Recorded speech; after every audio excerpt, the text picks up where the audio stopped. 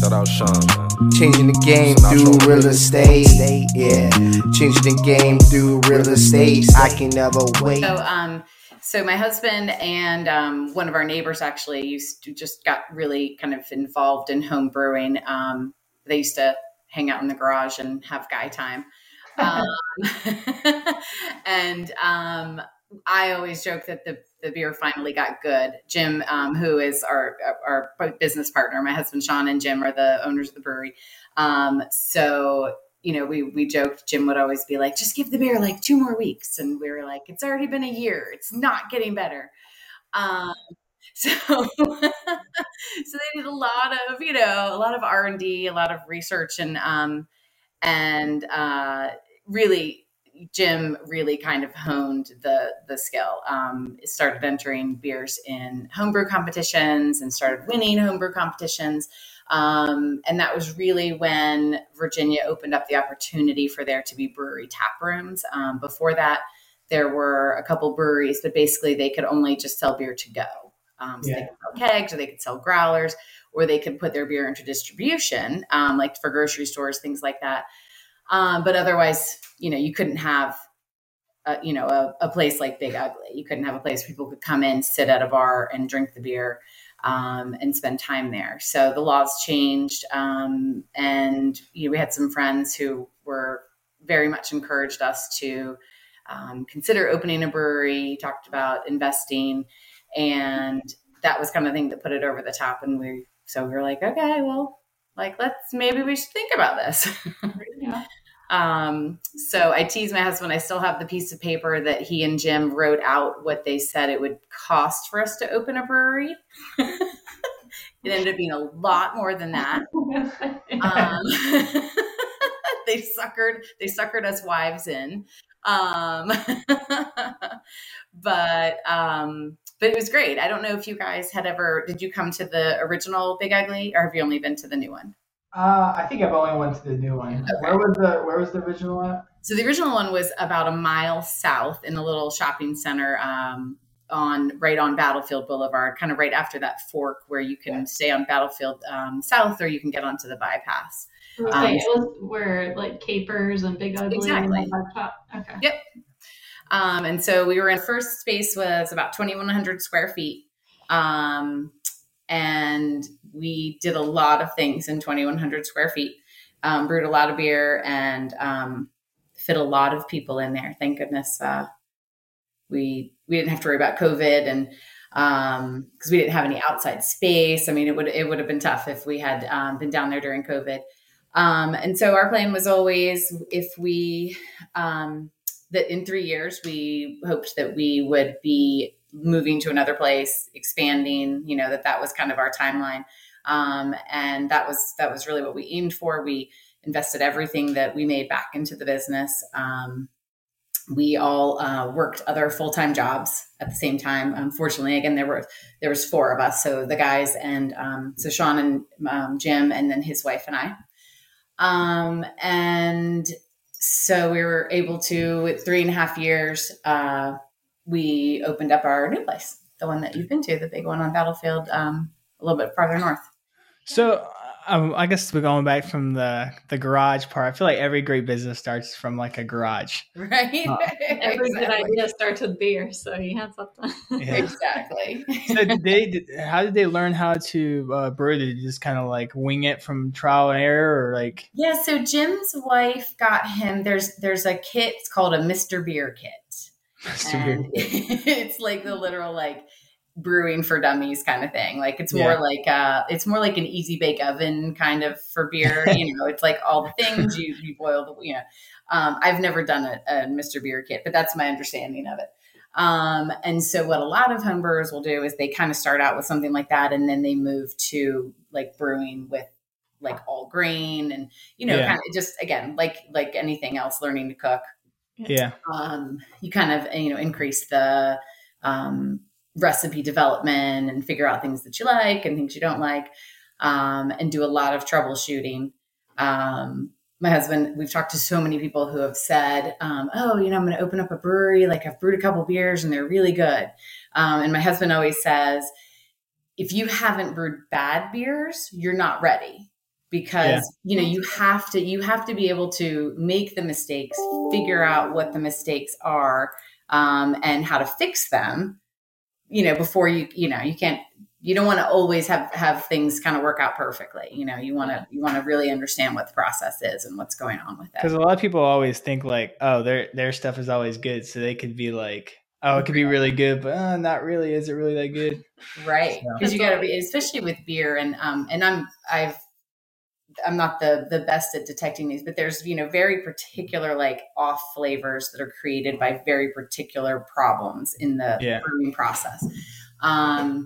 And so if you don't know what those are, if you don't know how to recognize them, if you don't know what causes them, and now you're brewing on, a large scale, you may be dumping a lot of beer down the drain.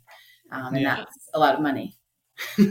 So take us down your path of like getting that first space. Like I guess you found a spot to lease and everything like that. You just got all your numbers together. What was like kind of like the overhead? Yeah. Like the process to go about doing that.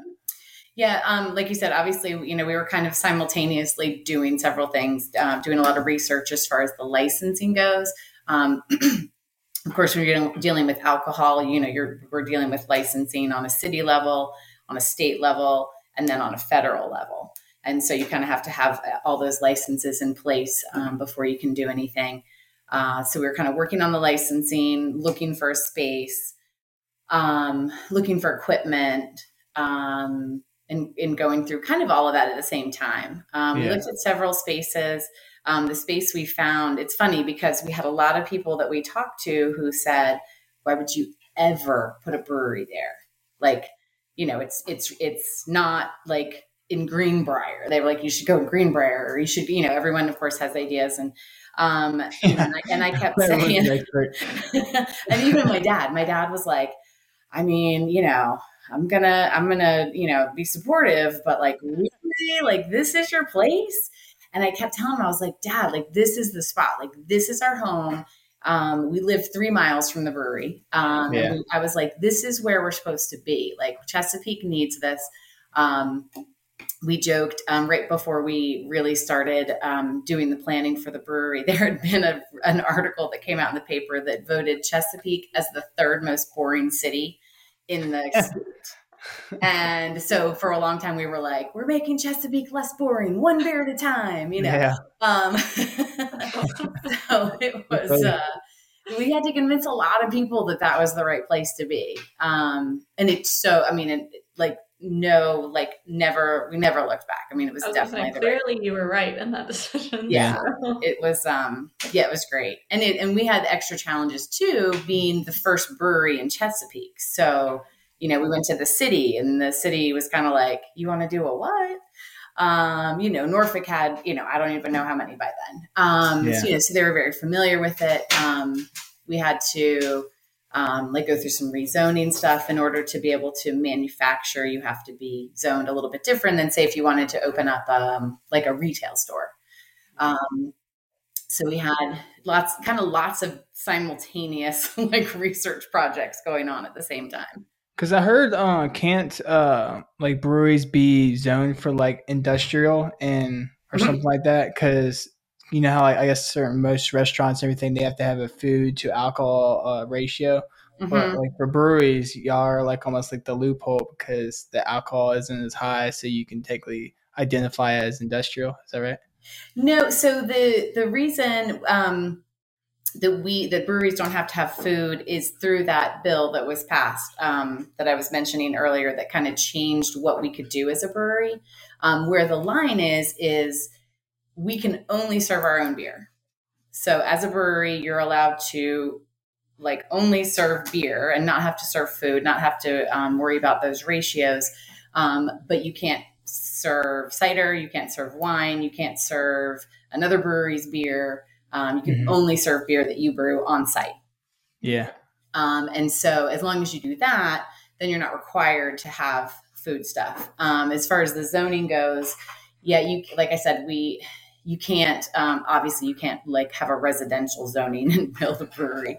But you can't, there's different kind of levels of zoning. There's zoning for like manufacturing. And like you said, there's industrial zoning. So you have to make sure that your property is zoned in the way that allows you to use the property for that permit. So when we bought the property we're at now, we also had to have that rezoned. It was zoned what's called O&I, which is basically like a restaurant could have gone there, an office building could have gone there, but because we manufacture a product, we had to have the zoning changed. Okay. I gotcha. Yeah. Is that a difficult process or? For the first space, it was not. We went to city council and city planning, city council, and they were in favor. And that was, fairly easy. For our new space, it was a little bit more of a challenge. We back up to a neighborhood, and a lot of the neighbors were concerned. Again, I don't think they quite understood like what a brewery is, and I'm sure many of them imagined like a nightclub. Yeah. And we always tell people, we close at 10. We're like, we're too old. Like, we don't want to be out late, So we're like, we're promised we are not going to be out there partying until 2. So there was a lot of concern from the neighbors. So we spent a lot of time kind of working with them and working with city council to make sure that that everybody felt like we were going to be good neighbors and respectful neighbors. And the great news is we have a lot of people from that neighborhood who come to the brewery now. And whenever they come in, they'll be like, oh, I live right behind here. And I'll always ask them, I'm like, are we okay? Are we good neighbors? And they all are like, absolutely. That's a win-win scenario. Right? Yeah. We found out shortly after we moved into our current space, an article came out, and my husband was so excited, but it was something like, if you live within X amount of miles of a brewery, like your property value increases by 10% or something. So there you go. Selling feature right there. No Uber required. What does that look like, I guess, as far as like when you're like trying to win the neighbors over for a rezoning purpose? Is it like going door to door, having the conversation with them? Is it dropping off like free beer on their doorstep? Right. What does that look like? Yeah. No, my husband and I, we literally went door to door. Well, first we kind of gave everybody a letter that said, hey, here's what we're doing, and kind of explained who we were. Then we went door to door, and then the neighborhood also set up kind of like a civic league kind of meeting. And so we went to that and we, listened to their concerns. And then we spent a lot of time with the city planning commission and then city council, just kind of going over things, saying, okay, well, we're going to close at 10. Like those were our previous hours, and we had planned to keep those hours, but like, it's actually like in the city paperwork that we have to close at 10 in order to, remain good neighbors. So we agreed to that. Things like if we have live music, that we will, make sure we close the side garage door, things to just be respectful of neighbors' lifestyles and things like that. But a lot of time with city council, again, a lot of time answering questions about just kind of how we work and how we, ideally we're not going to be disruptive to the neighborhood and to the people that lived around us. So when you were first starting, like opening day at the original location, was it like a instant hit, or did it kind of like it was like kind of like a learning curve, kind of figure out how to market in the boringest city in the world? Exactly right. So my favorite story from that day is, so my children were, let me think now.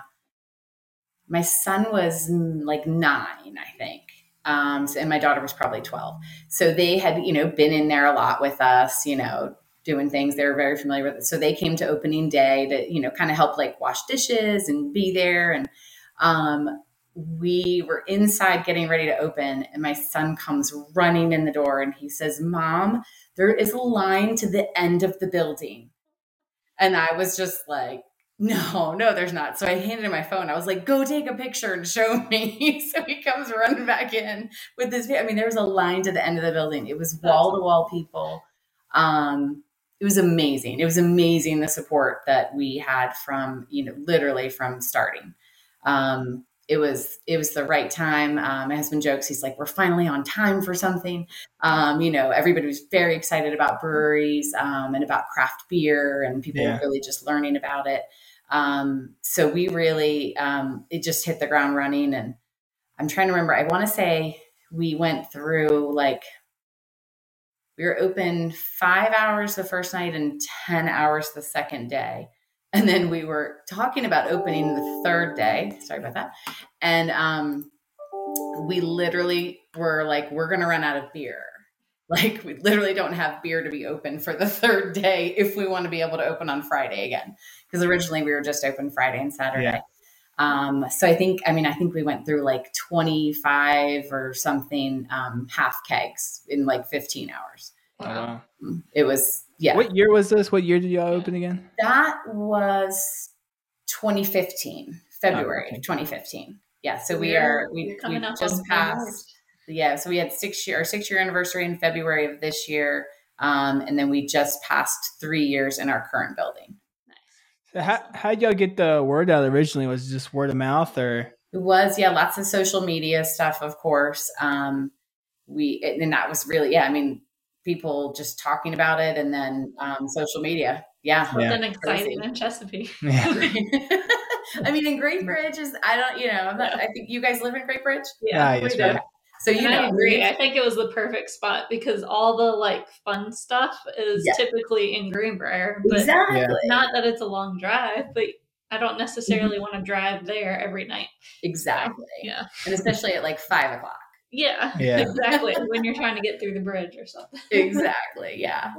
We always said, we were like, this is our home. Like, we're supposed to be like, we want to do this like in our home, like for our home.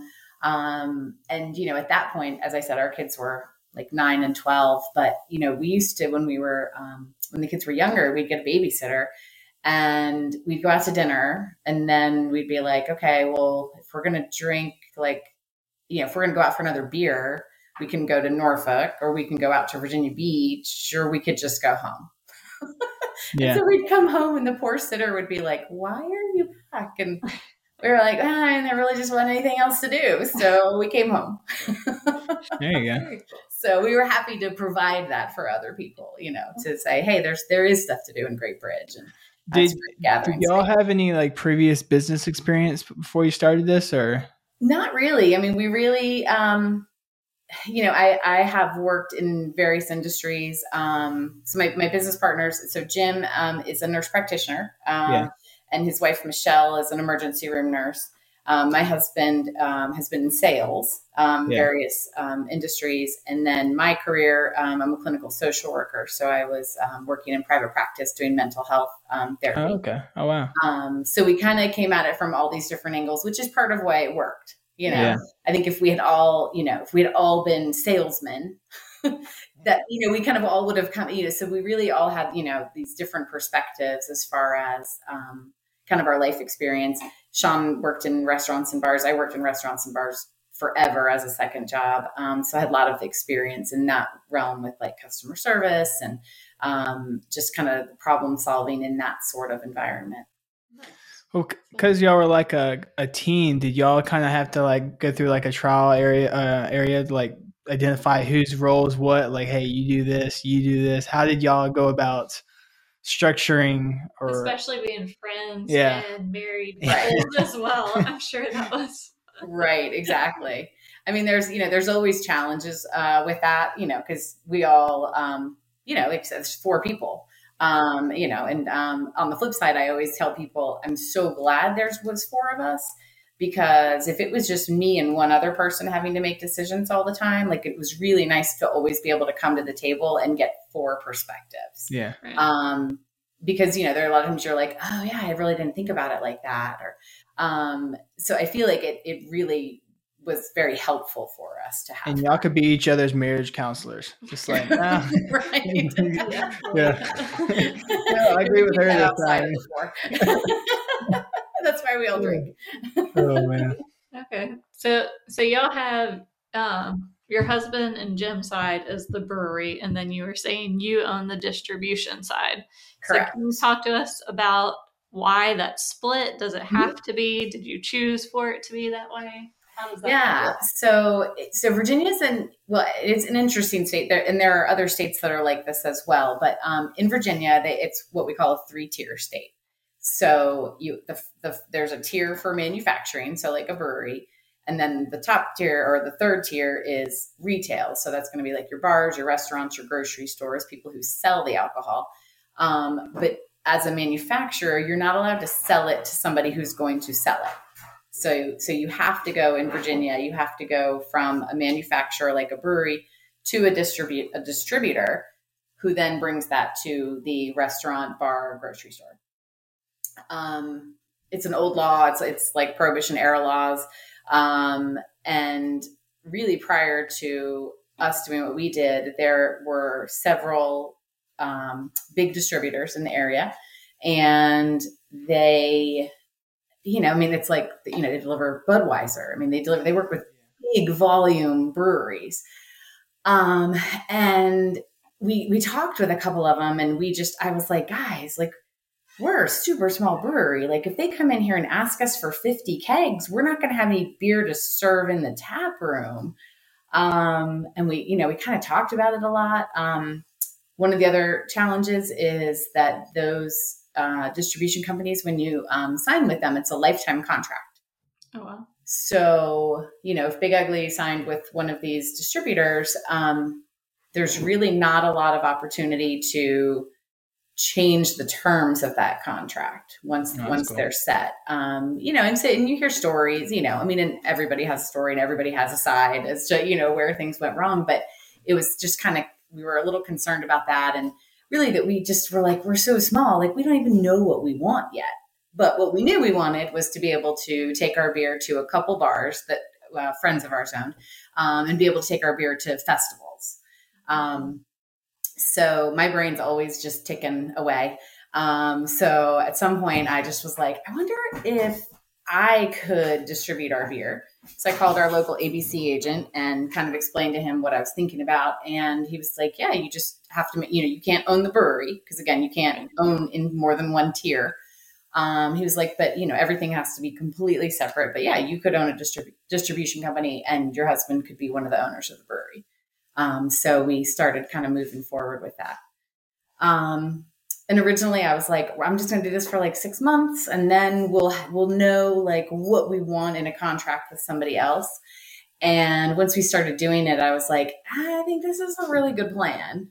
And then other breweries started approaching me and saying like, hey, would you be interested in distributing our beer as well?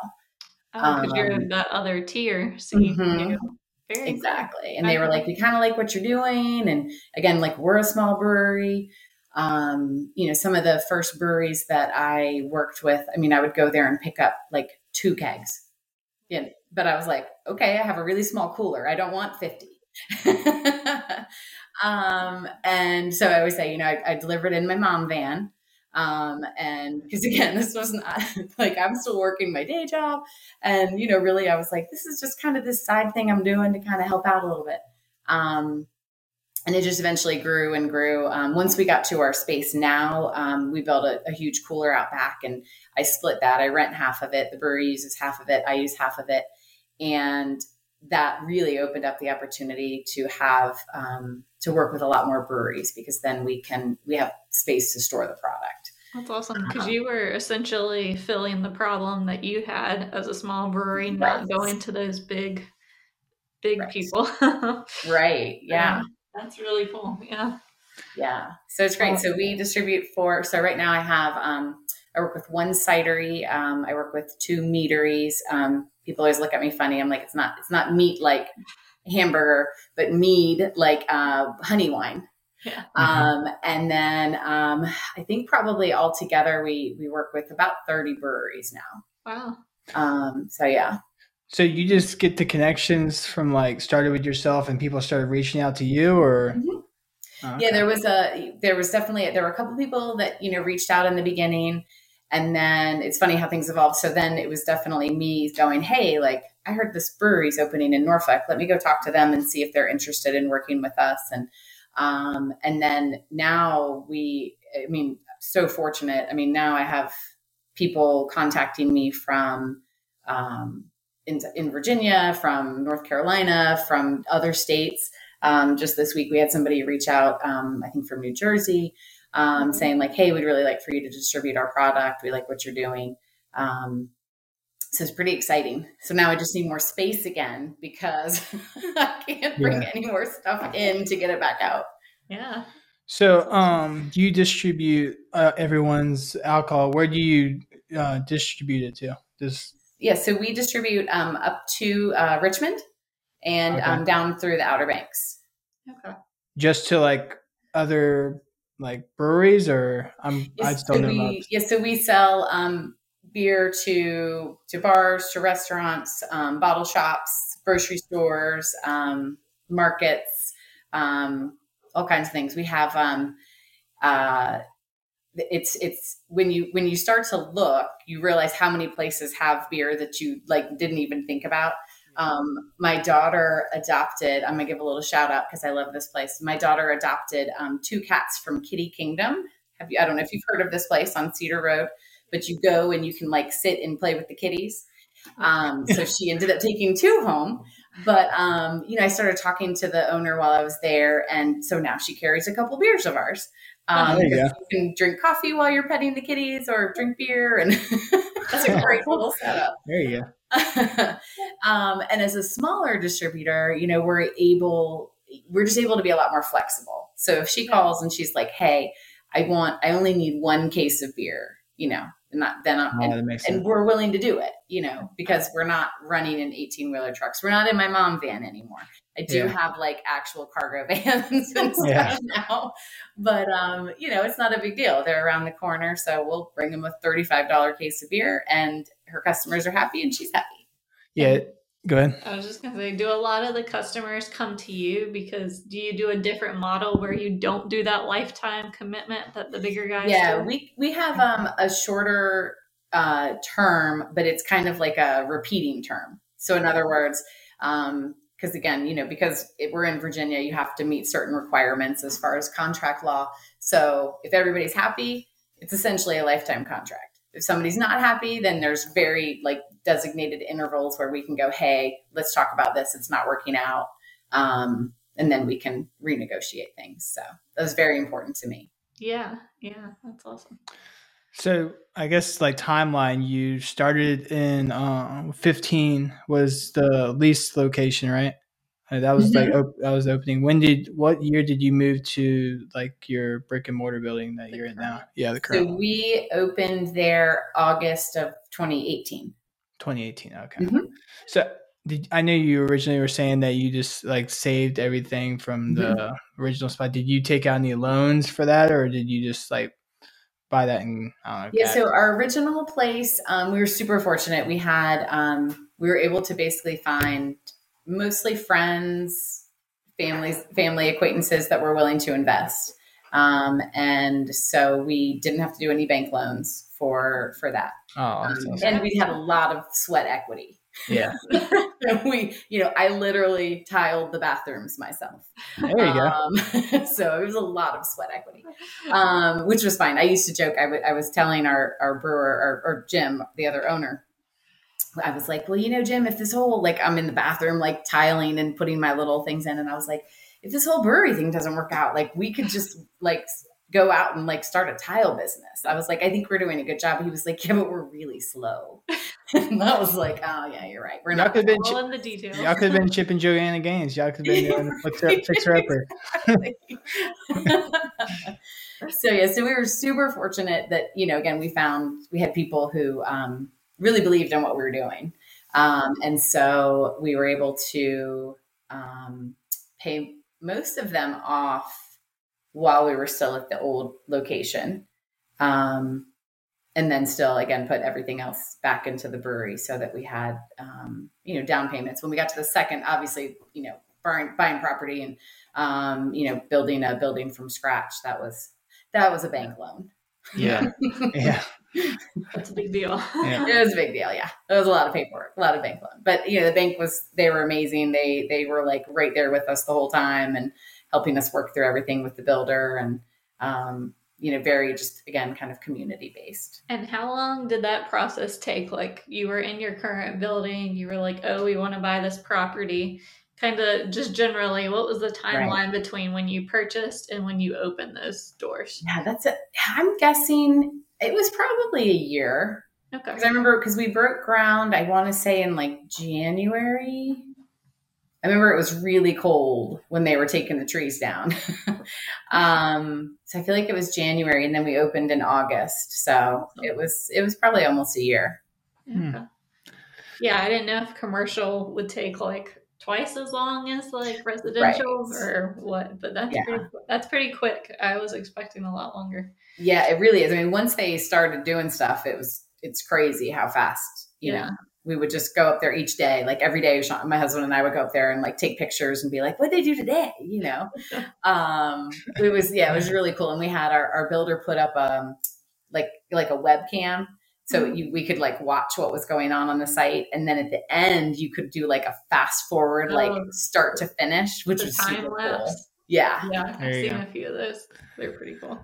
So that was pretty neat. Yeah.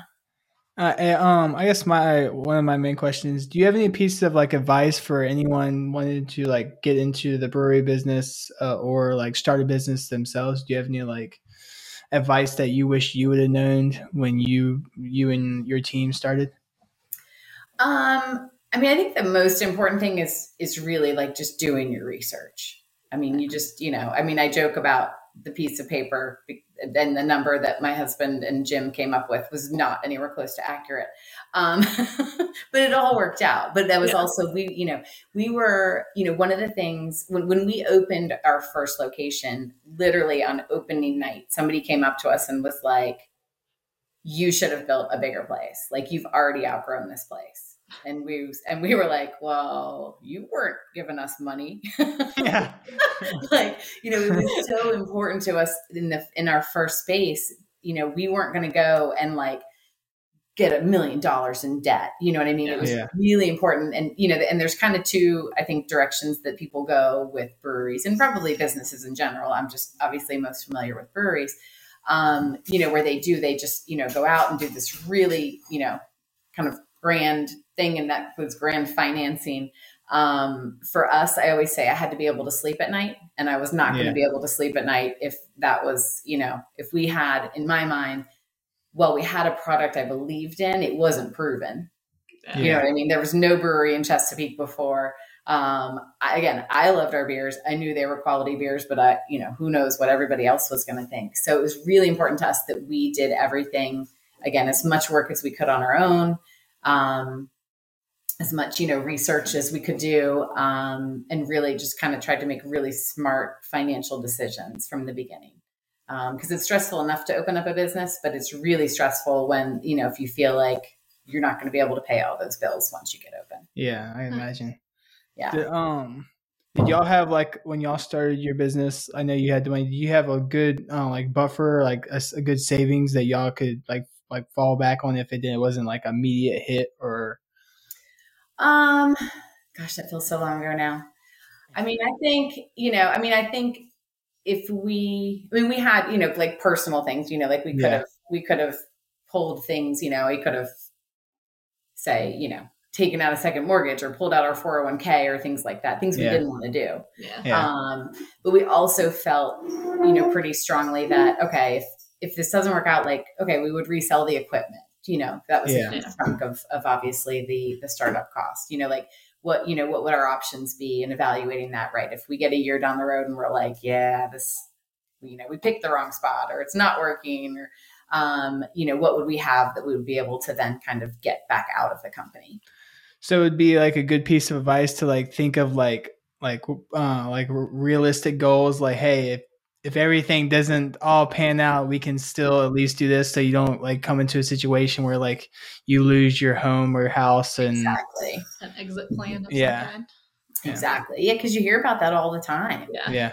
And it's just, it hurts my heart because it's, again, I know how stressful it was to open the business without my house being on the line, without, without, again, some huge bank loan.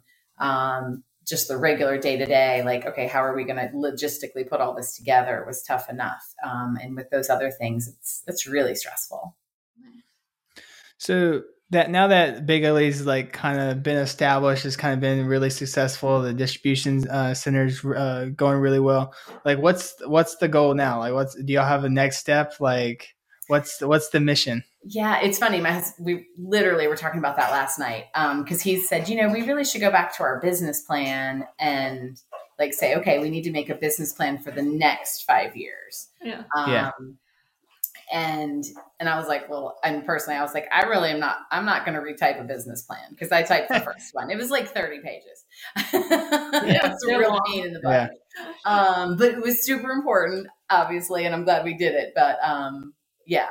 So, but I was like, yeah, we're not going to actually retype a business plan. I said, but yeah, we definitely are at a place now where, right, things are pretty established. We recently just hired a general manager, which is huge because up until about 4 months ago, one of the four of us was on site all the time, anytime we were open, I should say, which is, I think, pretty rare for a business. But it was really important to us. It was important to our customers. They loved that. They felt, they enjoyed us being there and talking to us and building relationships with us. And so, bringing him on was a really big deal to kind of give us a little bit of, space back in our lives. And so now we're like, okay, so, right, what's next? So that's kind of what we're talking about. As far as distribution goes, we are looking to expand just literally like our footprint, looking to have more space to be able to bring in other breweries.